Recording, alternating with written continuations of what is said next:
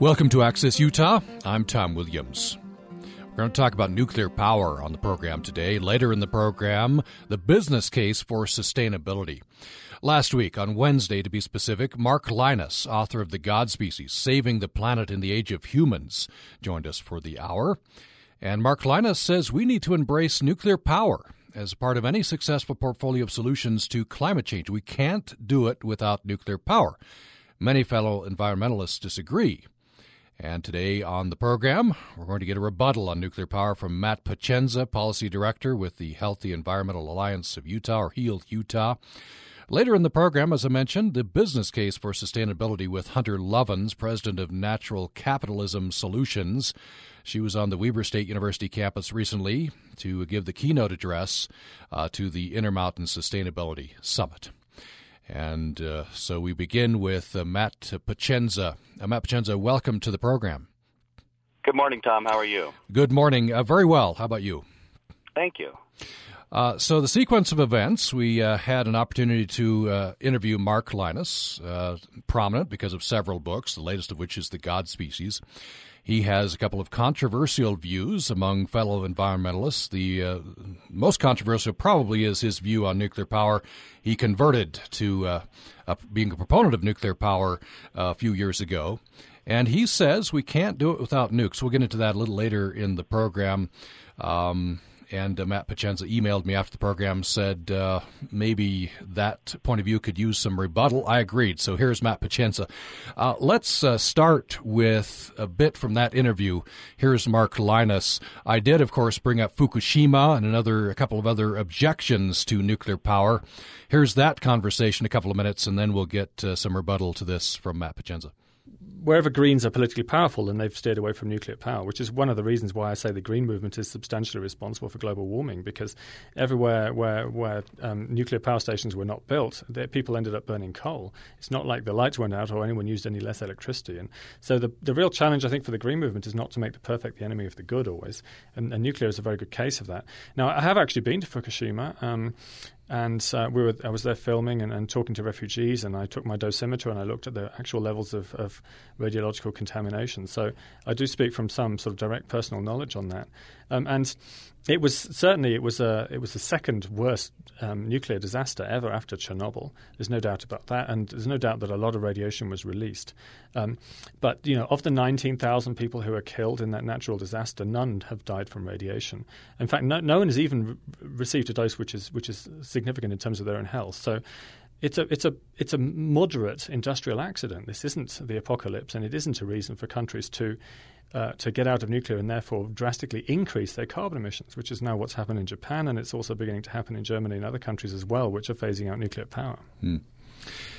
Isn't the potential, though, for extreme environmental damage there with nuclear? I mean, most nuclear plants run just fine, but if we were to, the worst case scenario is considerably worse than in a lot of ways we produce our energy.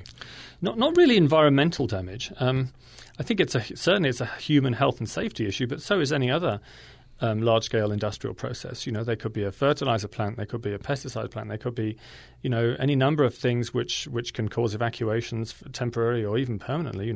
When the Three Gorges Dam was built in China, that produces 22 gigawatts of clean power, but 1 million people are evacuated from that zone permanently because otherwise they'd have drowned when the lake came into being. So every energy source has its impact, has its social and its environmental impacts. And environmentally speaking, nuclear is about the most benign because you use very, very tiny amounts of material, namely fissile uranium, to generate literally enormous quantities of energy. And you have a small amount of waste left over, which can be safeguarded, and so it doesn't have an effect on the biosphere. There's no one's ever been hurt from nuclear waste. No species has ever gone extinct from nuclear waste. It's not running into our watercourses. There's so much mythology about this that when you try and get to the facts and you try and say, okay, well, what are the costs and benefits of nuclear as opposed to other energy technologies, it comes out pretty positive. That's Mark Lynas speaking to me on Wednesday on Access Utah. He's author of The God Species, Saving the Planet in the Age of Humans. He's an environmentalist who has converted to nuclear power. He says that nuclear is an essential part of any portfolio of solutions. We got some comments on Facebook to the prospect of speaking with Matt Pacienza. I characterized Mark Lynas's comments as saying that nuclear power is relatively safe. Dave Barker writes on Facebook, Utah Public Radio's Facebook site, relatively safe. Ask the Japanese people what they think of that statement. We'll have some other comments as we go along. Your comments as well right now at 1-800-826-1495, 1-800-826-1495. If you don't like nuclear, what is the solution? Should the portfolio of solutions look like? We'll ask Matt Pacienza as we go along as well. Matt Pacienza, I want you to respond to there's several arguments there from Mark Lynas. He characterizes Fukushima, for example, as a moderate industrial accident. Yeah, I think that there's some dispute on that. Let me say first of all, my biggest challenge here is that, as we all know, the British accent adds about 15 points of IQ That's to true. how we perceive someone. So I'm never going to sound as smart as Mark. And Mark Lynas is a very, very charming gentleman. Go ahead. Absolutely. Yeah, I think my biggest issue with Mark and other folks who share his perspective is that they narrow in on safety and risk issues as if those are the only concerns that environmentalists have with nuclear power. So we can get into that more later, but here in Utah we have an actual proposed nuclear power project, and the truth is we're spending a lot less time talking about Fukushima and a lot more time talking about money and talking about water. And those issues, I think, were literally never mentioned in the lengthy interview he did with you. Mm-hmm. But we can return to Fukushima and to talking about safety, and I think it's fair to say that he paints the picture of the research into the actual effects of what happened there as much clearer than I think it is. And I would highlight a study that came out of Stanford University, a Dr. Mark Jacobson, who led a team that are estimating that there will be approximately 1,500 extra cancer deaths. And that's a big number, and those are, real changes in real folks' lives and shortening real folks' lives and the associated cost that comes with that. In terms of the actual cost of Fukushima to the Japanese people, the main impacts have been evacuations. That you have, I believe, 80,000 folks that were forced to leave their homes, and the vast majority have not come home. And then you have somewhere along the line of 25,000 businesses that have shut down, and that includes farms and fisheries. That's a fairly agricultural region of Japan. And so all of that adds up to, I believe, the newest estimates of the economic toll of Fukushima is $150 billion. And those are real dollars, and those are not, simply what might come someday. That's what's happening now. And so, I think he paints this image like, well, the science is 100% on my side, and no one would disagree, and there's no nuance here, and there's no black and there's no gray.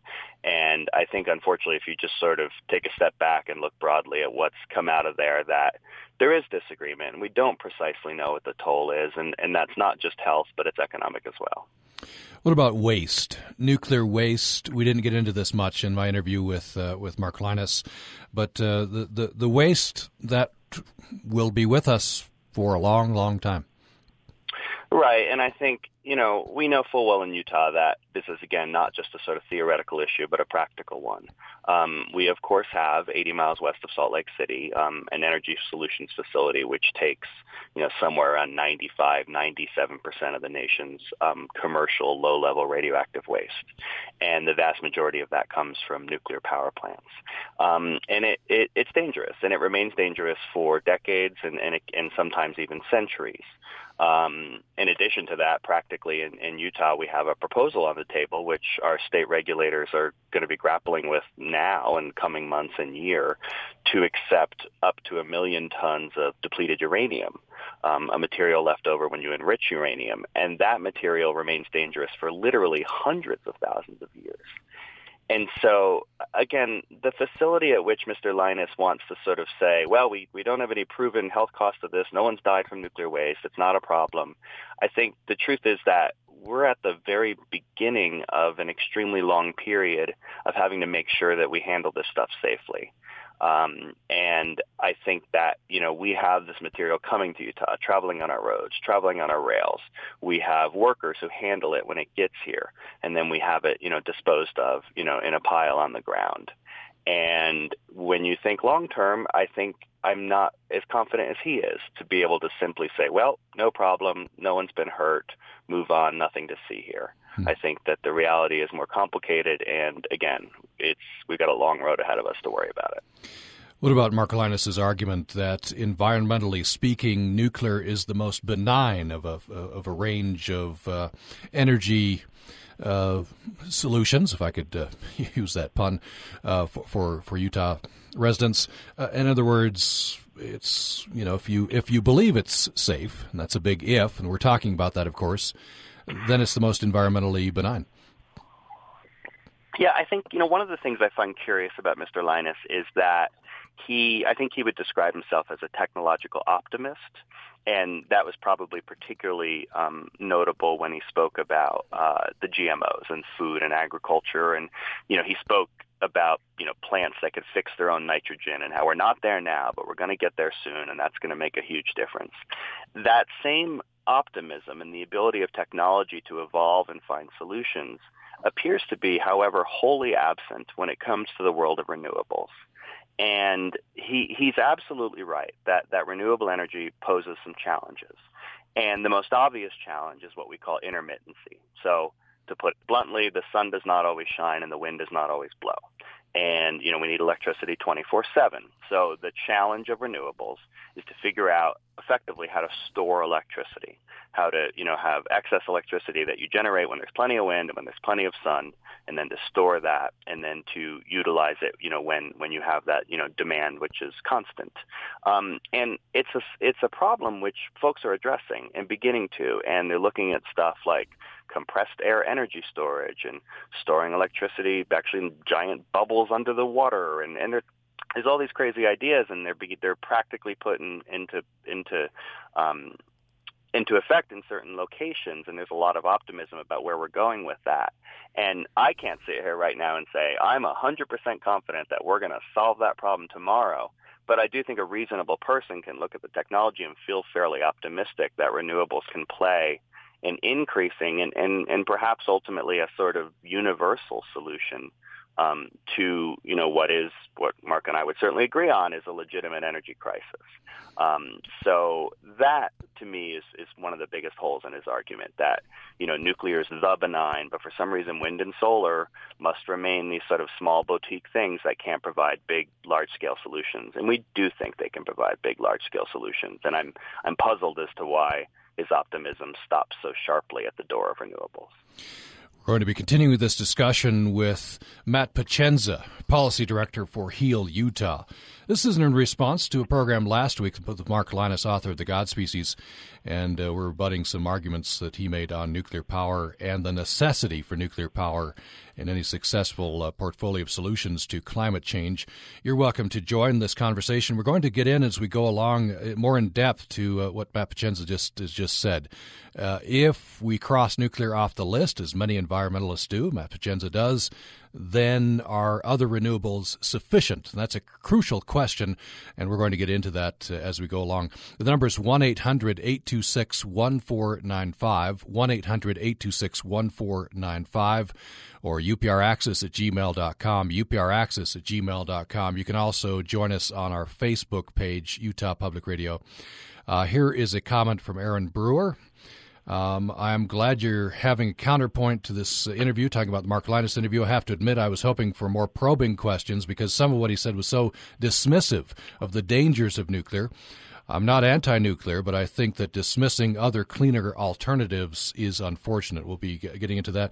I want to have you maybe go back to nuclear and talk, Matt Pacienza, about some of the other objections to nuclear. You say that some, like Mark Lynas, dismiss the arguments against as being solely on risk and safety. You're saying maybe equally important is water use and some other objections to nuclear. Right, and I think this comes down to whether you're talking about actual proposed reactor projects or sort of the theory of building 1,000 a year or whatever he was calling for. He never really seemed to ground his call for more nuclear in any particular location at any particular time. But here in Utah, we've got just that. We have, the proposed Green River nuclear reactors proposed for, a site about 4 miles northwest of the village of Green River, and those would provide, 3,000 megawatts of electricity, be 2 reactors. And we look at that project, and I talk about it all the time. I speak in front of the legislature, go to schools and classrooms and all kinds of groups out there. And frankly, we spend most of our time talking about water and talking about money.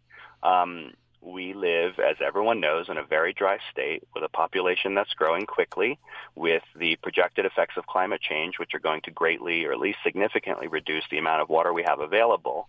And in that context, we're being asked to consider the kind of electricity that uses more water by far than any other kind.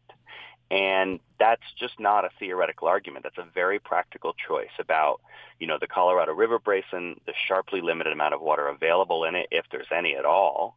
And, we've been asked to contemplate, 50,000 acre feet and an enormous amount of water, which would be used to generate this 3,000 megawatts. And so we look at that and we say, look, there's a lot of things to think about when you think about our electricity future. There's no one easy answer. Anyone who says there is certainly fooling themselves. But it does seem reasonable in the Utah context to put water usage very, very high on the list of things to factor into your decisions. And so the fact that that's wholly missing from Mr. Lynas' analysis is discouraging. And then the second big one is money. So when you talk practically about nuclear today in the United States, it is, by pretty much all accounts, the most expensive electricity available out there.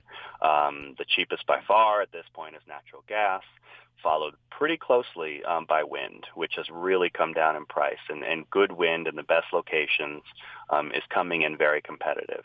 And at some point after that, you'll get to coal, and at some point after that, solar, depending, and nuclear as well.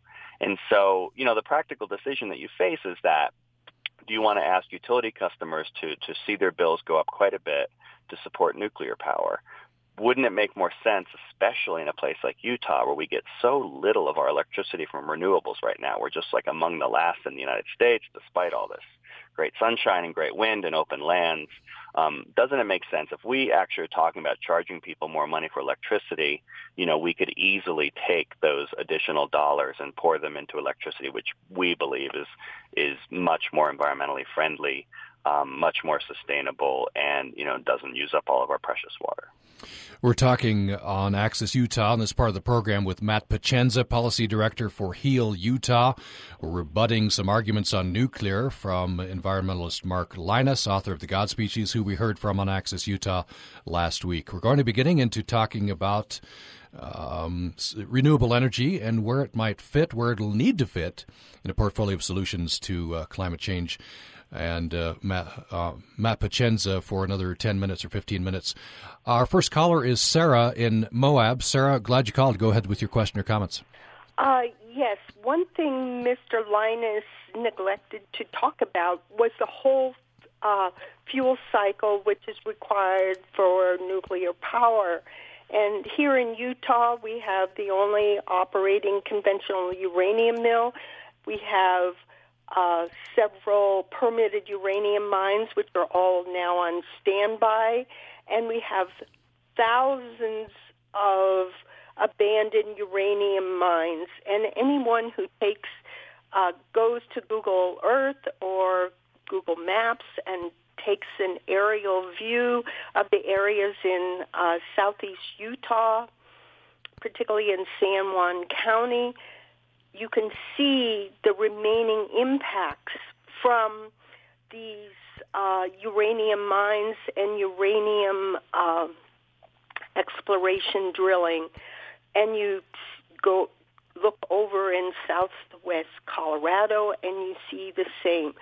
So what we still have is over 50 years of impacts from uranium mining and exploration drilling that have not been remediated. So when you're talking about overall environmental impact, you really have to look at the whole fuel cycle. And when you look at the whole fuel cycle, there have been deaths, and there are a lot of people whose health and well-being has been compromised. Thank you. Thanks, Sarah. Appreciate that. Of course, uranium mining, that's been a big, I guess, boon or problem, or maybe both in the Moab area. Matt Pacienza, your response to that? I think Sarah did a great job explaining it. He spoke at one point in his interview about the very small amount of material needed to generate nuclear power. But the problem, as Sarah says, is you actually start out with quite a large volume of material, and you got to take it out of the ground, and that poses risks to the folks taking it out of the ground.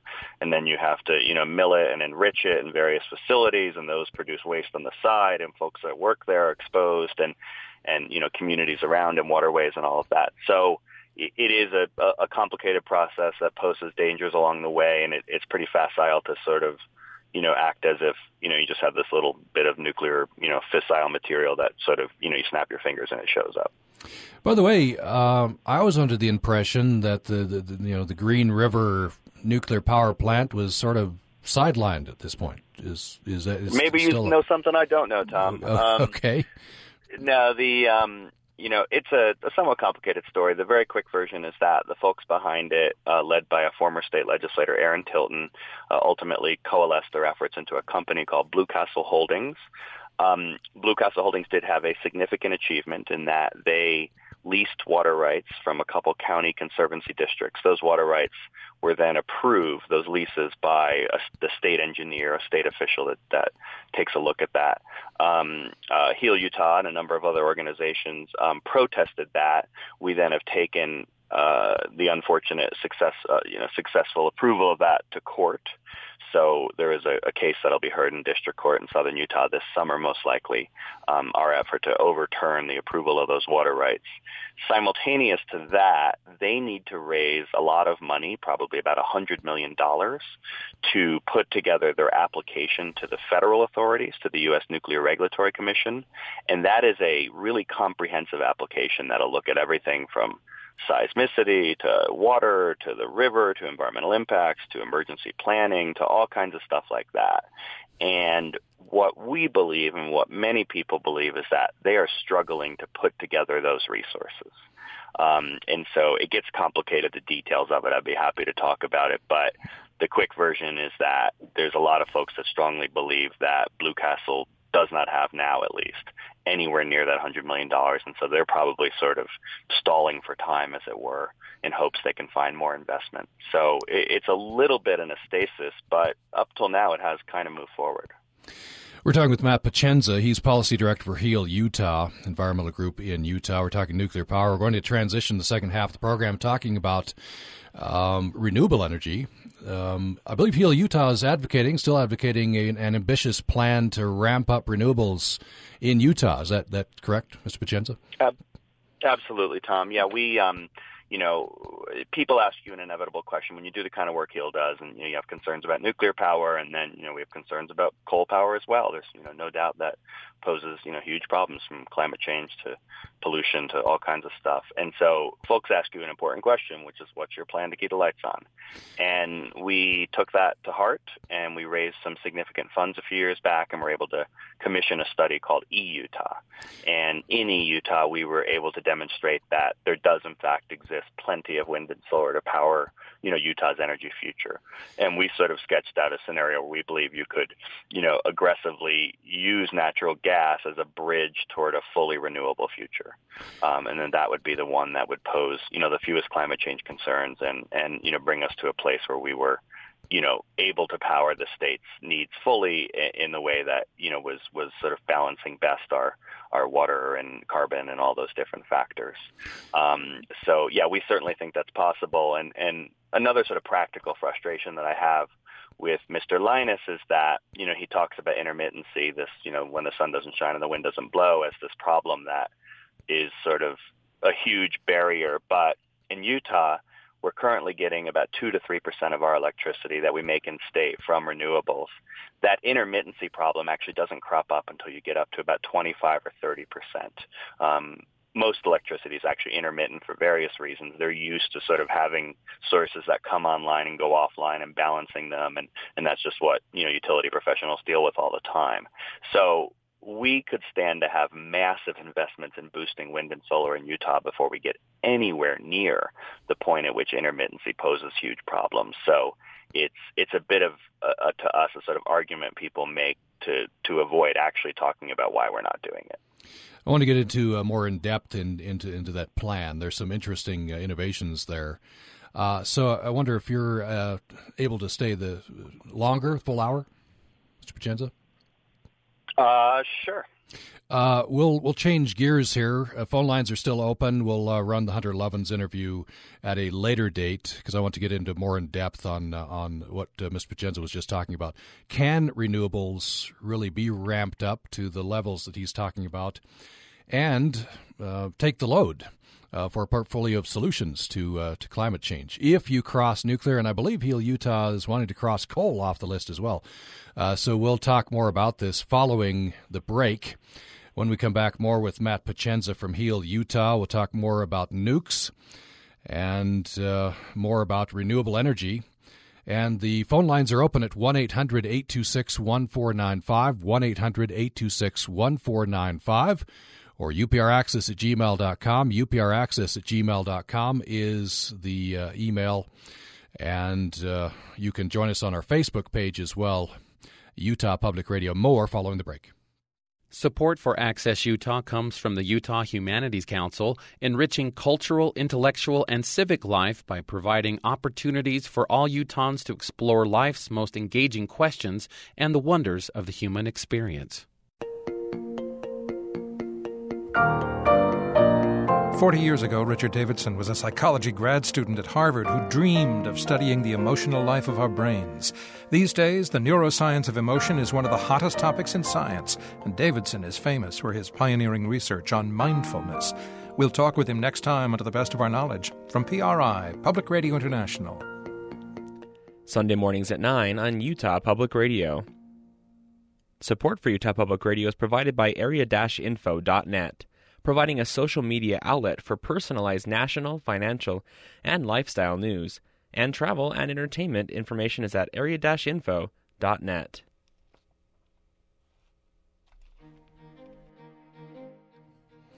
I'm Tom Williams. You're listening to Access Utah. We're speaking for the hour with Matt Pacienza, Policy Director with Healthy Environmental Alliance of Utah, or HEAL Utah.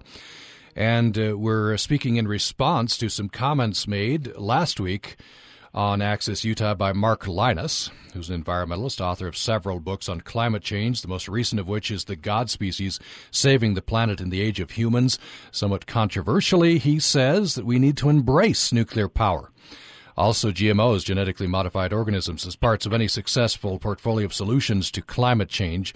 Many fellow environmentalists, of course, disagree. We're getting rebuttal on nuclear power, and we're asking Matt Pacienza if we really can sustain the sorts of energy development that we need from renewables in the future, given the challenges posed by climate change and the goals to get to a greener economy, greener energy sources. Is it really possible to move beyond solar and wind as boutique elements in that plan to really ramp those up?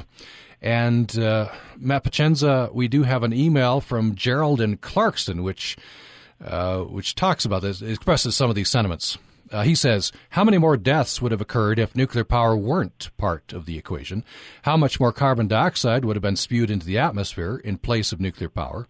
I'm all for renewable energy, but it's disingenuous to say we should get rid of nuclear power when the science is not there yet to ramp up other renewables in any kind of fashion to replace all nuclear energy that would make it feasible for the average Utahn. That's Gerald in Clarkston. So your response? I think, we look around at governments and states that have these aggressive targets of moving toward many more renewables, whether you want to talk about Germany or California or, Colorado and such places. And, they're moving aggressively to, 30, 40, 50% renewables within the next decade or two. And I don't think Germany wants to make itself this, third world backwater place of where the power never comes on and people have to, bring wheelbarrows full of cash to pay their electricity bills. So, somehow they are able to sketch out a future with a wide range of renewable technologies and a few other things, and to see how that's going to work. It's going to be reliable, it's going to be affordable, and it's going to allow, a nation like Germany, certainly one of the most successful in the world, to sort of maintain that position. So it can be done, and it is being done. And sadly, in Utah, we're basically, at the very bottom of the list of places investing in it. So I do think there are actual barriers to overcome, and we can talk about those. Storage is one, intermittency is one, land is another. I mean, there are actual difficulties, and I don't want to downplay those. But we're so far, at least in this part of the world, away from the point at which those become a practical problem that, again, all this sort of skepticism to me feels in a lot of ways like, it plays into the hands of the folks who want to see us keep those coal power plants going as long as possible. Let's hear another clip from Mark Lynas. This is my interview with him on Wednesday, and he's talking about this balance, what can be done with renewables versus nuclear power versus the other energy sources. This is the balance that he portrays. So what changed for you then? The early books were doom and gloom. You grew up thinking doom and gloom. Now you're not in that camp. I think I just began to see that there were practical solutions out there which would work. And my conversion to nuclear power was an essential part of that road, really, because we can't solve this problem only with wind and solar and energy efficiency, which is the conventional sort of green prescription. They will be an important part of it, but they can't do it by themselves. I mean, it's just you do the numbers and we're miles off. It's just not possible. So if you hold to that traditional green prescription, then yes, we're doomed, but we're only doomed because you refuse to adopt any newer and more interesting solutions. So once you move past that and you say, okay, I'm going to let go of some of this ideological baggage about what technologies I'm scared of, we can begin to have a much more interesting conversation. You brought up nuclear. That's where you part company with quite a few Greens, right? Yeah, most There's Greens. a split most there. Greens. Yeah, well, there is, but there's a lot of Greens now who are coming around to pro-nuclear. I mean, I could mention in this country Stuart Brand, who's an icon of the 1960s, 1970s environmental movement, and he discovered nuclear a few years ago as well. And we've all been on the same journey where you just think either we're doomed because we can't solve this carbon emissions problem, or we're going for nuclear power plus a bunch of other low carbon solutions, in which case we need to say, right, let's get on with it. Let's start building these things and let's talk to people actually about the real dangers and the real benefits of nuclear, rather than having a conversation which is based on scaremongering, a lot of misinformation which has been built up over many decades. So he talks about scaremongering, misinformation. We've dealt with some of that with Matt Pacienza, by the way, our guest for the hour from Heal, Utah. I want to get into maybe more in depth in this point that he makes and some others, that nuclear power is absolutely necessary because he and they believe that geothermal, solar, wind can't be ramped up to the point where they'll need to be ramped up to. I wonder, first of all, Matt Pacienza, would a renewable energy quota help in Utah? California has one, for example. So these portfolio standards is what they're popularly known as. So it's a target which a state legislature and a governor would agree to, and then require their utilities to ramp up to that target in a certain time frame, decade, 20 years, something like that. And many states in the country have them. Utah actually theoretically has one, but it's non-binding, which makes it not all that impressive. It sort of just throws a number out there and sort of let's cross our fingers and hope we get there. So yeah, we think it's a great idea. To be perfectly frank, Tom, politically in this state right now, it doesn't feel remotely possible. So actually at HEAL, we've been exploring some different options. There's a mechanism for boosting renewable power, which is gaining in popularity in some different places. It is known under the ungainly name of community choice aggregation. Other folks call it green energy buying clubs. But the idea effectively is you would pool the demand of folks who are very interested in renewables, and you would use that sort of market force to go out and acquire that power directly. Utilities are monopolies, and they don't offer us choice. One of the good analogies out there is that, there are folks out there for whom it's really, really important to buy organic produce for their families. And they will go to a special store and they'll pay a premium price in order to get food that they believe is safer. And the market has adjusted very efficiently to meet those folks' needs. And I think in most parts of this country, short of, the most rural places, you can in fact get yourself some organic stuff pretty much year round. But if you take that same analogy and apply it to electricity, no such thing exists. You do not have the ability to go out and use your purchasing power to buy a different kind of electricity. And so we think there are ways to do that, some interesting, creative, clever ways that are being adopted everywhere from Illinois to Massachusetts to California. Different communities have sort of demanded this and made adjustments to their state law to make it happen. And so we are in the process now, probably a process that will take at least a few years, which is to try to figure out practically what would that mean in Utah. How could we make that happen? One could imagine communities like Park City or Summit County being at the leading edge of that, perhaps places like Moab and elsewhere where, they would have that large volume of folks who would want to step up and do that. So it's hardly something we know precisely what it might look like, but we're beginning to look down that path because it, frankly, just feels a lot more politically palatable in Utah. It's really hard to sell our state legislator on the notion of sort of let's make this number and get there. But if you say to them, what if we change law so we can let the free market work, then, suddenly you're talking their language. We're talking with Matt Pacienza, Policy Director with HEAL Utah. We are imagining a future where renewable energy sources like solar, wind, biothermal, and others are a much bigger part of the energy grid. Is that possible? What are the barriers, and what are the opportunities?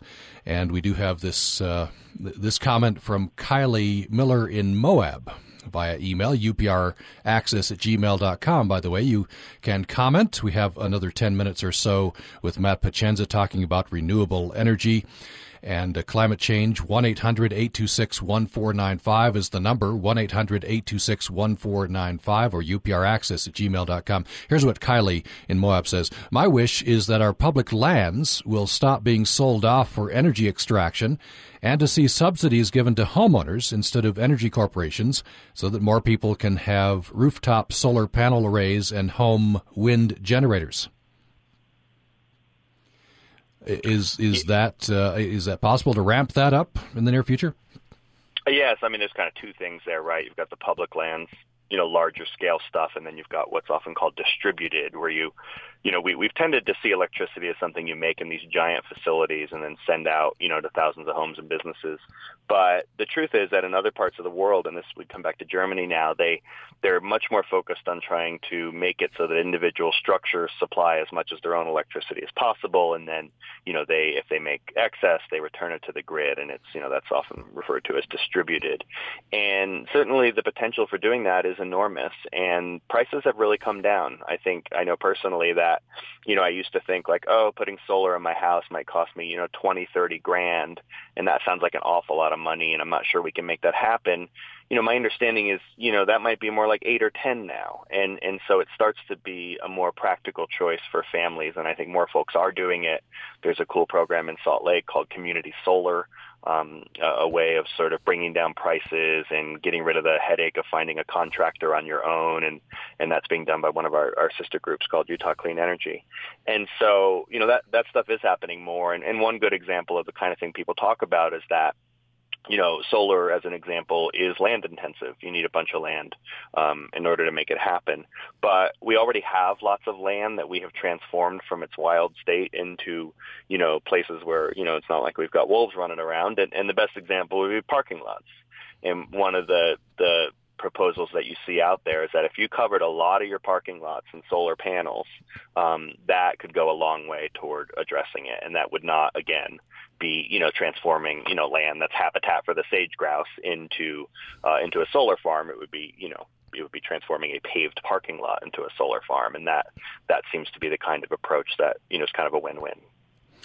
The plan that you've proposed, HEAL Utah has proposed, I'm reading an article in the New York Times, by the way. You can find out more. By the way, you can go to to the website, which is healutah.org, and get links to a lot of interesting information here. Talking with Matt Pacienza with Heal Utah, talking about renewable energy, and can we really ramp that up and make that a major part of our energy grid in an effort to solve some climate change problems. Mark Lynas, my guest last week, says no, we need nuclear power. Heal Utah is saying cross nuclear off the list and, in fact, cross coal off the list, right, Matt Pacienza? Well, I think we should transition as smoothly as we can away from it. And I think, obviously, there's no one out there, I don't think, practically, who's going to tell you that we should shut every coal power plant down tomorrow because, we need the grid and we need, folks need electricity. But if we can move fairly efficiently and smoothly and aggressively away from it, that's obviously a best case scenario. This may not be an opinion of Heal Utah, more of me, but I do think natural gas provides the best sort of medium-term transition away from coal toward these other things. It, as you may know, produces half as much carbon as coal, and it's actually about 90% cleaner when it comes to, particulate matters, the stuff that chokes our valleys and makes us sick and, gives kids autism and all kinds of terrifying stuff. So, that is one way to sort of have even a quicker transition away from the dirtiest kind of electricity, obviously, which coal is. Now, let me just say, because you get some angry emails in the Facebook posts about natural gas and about fracking and all of that, and it is absolutely true that taking natural gas out of the ground provides a whole host of concerns and challenges that we need to take a close look at. And those are, locally being felt and are critical and important. And by no means am I saying, natural gas is the solution for centuries to come. But if you factor in all the different environmental concerns, from the carbon to the particulate matter to everything else, it probably provides us the best interim transition strategy for, let's say, the next few decades. I want to follow up on a couple of points there and get you to talk about storage. There's some interesting science regarding storage and smart energy grid. Here's an email from Chris Fenning. Why has population not been talked about? So that's part A. And many people could use less energy in their day-to-day lives as well. I run an organic vegetable farm while living off-grid. So first of all, Matt Pacienza, population. I should say that Heal Utah as an organization does not in any way work on those issues. I actually thought Mr. Lynas did a really good job of talking about that in your previous interview. And, I think anyone who studies those issues knows the key to helping folks have smaller families is stuff like educating women and, rights for women and, good employment protections and all the kind of stuff when you have two adults who are both working outside of the home, who are both, building a life for their families. That tends to help folks make the decisions to, have fewer children. So that's big and complicated stuff. It's not the work of Heal Utah. I'm hardly an expert, but I think we have a pretty clear sense as to what the kinds of things we need to do globally to help people make good decisions about family planning. So I'll leave that to folks smarter than I to talk about. And before we go on to part B of Chris's email, if I can remember and characterize fairly Mark Linus's arguments last week on that, he basically dismisses that, saying it's just, they're not really good workable solutions given political realities.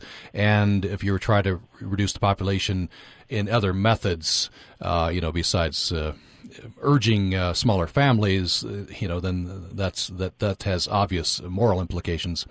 So that was his take on population. But that is a big topic. We'll maybe treat that, Chris, in a future program. We're doing a series of programs on climate change. Here's part B. Have you respond to this, Matt Pacienza. Many people could use less energy in their day-to-day lives as well. I run an organic vegetable farm, says Chris, while living off-grid. Yeah, absolutely. I mean, there's no doubt, we all need to, as best as we can, given our means, try to figure out ways to do those kind of things. My family right now is choosing to invest, I think we're going to invest $1,600 into replacement windows in our basement, and that'll, bring down our total energy use by a small percent. And that's a nice little step in the right direction. And obviously there's all kinds of things like that people can do in terms of efficiency and, from light bulbs to windows to insulation and the size of your home, all kinds of stuff. In terms of going off the grid and generating your own, I think, you just have to recognize it is a choice limited by geography, by, if you live in an apartment building, that's not going to work real well. And it's also a choice limited by class, by your resources. So I think that's great. And I wish I could do more of it myself, and hopefully my family will be able to make that choice down the road. But ultimately, we live in an urban world. The vast majority of people live in cities and fairly dense locations, and so we need to come up with solutions that don't just put the burden on an individual to make a choice to do something on the roof of their home, because practically that's not, 6 billion people aren't making that choice. Here's a comment from Dave Barker on the Utah Public Radio's Facebook page. There's no doubt, he says, that a balanced energy plan must include some choices that are less than perfect. However, when things like eliminating incandescent bulbs becomes a popular government-bashing activity for so many, you wonder what kind of rational discussion you can manage to initiate. He's getting to, the obvious political realities, the political discussion that we have to engage in. And as environmentalists, if you want to win the argument, you're going to have to engage in the political arena. It's true, and I think there's an unfortunate way in which environmentalism got caricatured over the years as something where we want everyone to be miserable, and we want people to put on 7 sweaters and huddle around put a bad light bulb and sing Kumbaya or something. And, I do think that there's a way in which I feel like you need to talk about prosperity. And I do this in talks, and I think this is an unusual thing perhaps for an environmentalist to do, but it is totally fair to say, cheap fossil fuels have built our modern world, and they've allowed us these extraordinary things. We live in this era. Many of us, especially in the United States, live in this era of an amazing privilege. And, the recreation opportunities and our ability to live this comfortable life is so extraordinary. And in large part, we owe that to cheap fossil fuels. And I think that you have to say that out loud on some level, because people think that if you don't say that, they think you're just totally blind and ignorant to how, we get to live in the world we live in now. And my big point is that, okay, I'll accept that as a given, but research over the last few decades has made crystal clear there's a cost to that, and the cost is the warming planet, the cost is our health, our lives, our lungs. And so now as a people, we need to take a deep breath and move, as quickly and efficiently and safely and reliably as possible in a smarter direction. And so I think if we could frame things more like that, and rather in that sort of like chastising tone where you make people feel guilty about the world, and you sort of, make it seem like, your affluence is punishing the rest of us. I think there's just ways in which that rhetoric has really disempowered people and also allowed them to caricature environmentalists in a less than friendly light. Here's an email question from Greg and Logan. By the way, we have another 2 or 3 minutes. upraccess@gmail.com or 1-800-826-1495. Here's what Greg says. What would need to change about nuclear to make this a viable option for you? I think that's a really tough question. And you have said a few times that we cross it off the list. And I think what is true is that the current kind of nuclear reactor we don't see as a good option, the kind that uses all this water and produces all this waste and costs all this money. But I personally am not going to tell you I don't ever think at any point ever in the future there isn't a place for some kind of nuclear technology. That might be possible. They might come up with something which uses less water and produces less waste and is safer and that folks could get comfortable with. But we're not there now. And, there's a lot of people out there who talk about these small-scale reactors, and you could bury them in your backyard, and they would be these perpetual machines and not use any water, and they throw all this stuff out there. But the practical truth is that none of those are licensed. None of those are actually, being used commercially by anyone. And when people are proposing a nuclear reactor, like the proposed nuclear reactors on the Green River in southern Utah, they are proposing effectively a sort of slightly more modern and perhaps slightly safer version of the same technology we've had around for 50 or 60 years.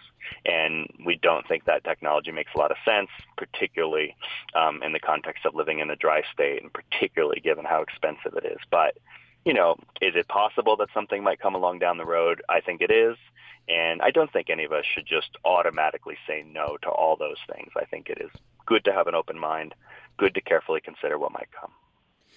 Much more to be said on the subject. We have a series going on climate change, and I think the next program up will treat in depth genetically modified organisms, genetically modified crops.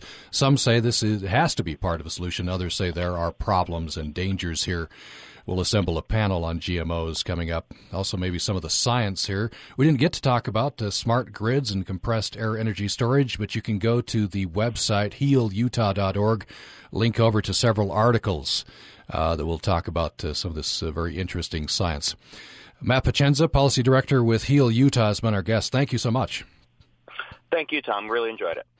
Coming up tomorrow, we're going to talk about higher education. We'll have with us Utah State University President Stan Albrecht in the first half of the program. Second half, some other university presidents, including Michael Benson, president of Southern Utah University. We'll ask about rising costs and innovations and the future of higher education. Also get a legislative wrap from the presidents, President Stan Albrecht and others, on the program tomorrow. For producers Addison Pace and Danny Hayes, I'm Tom Williams. Thanks for listening to Access Utah Today.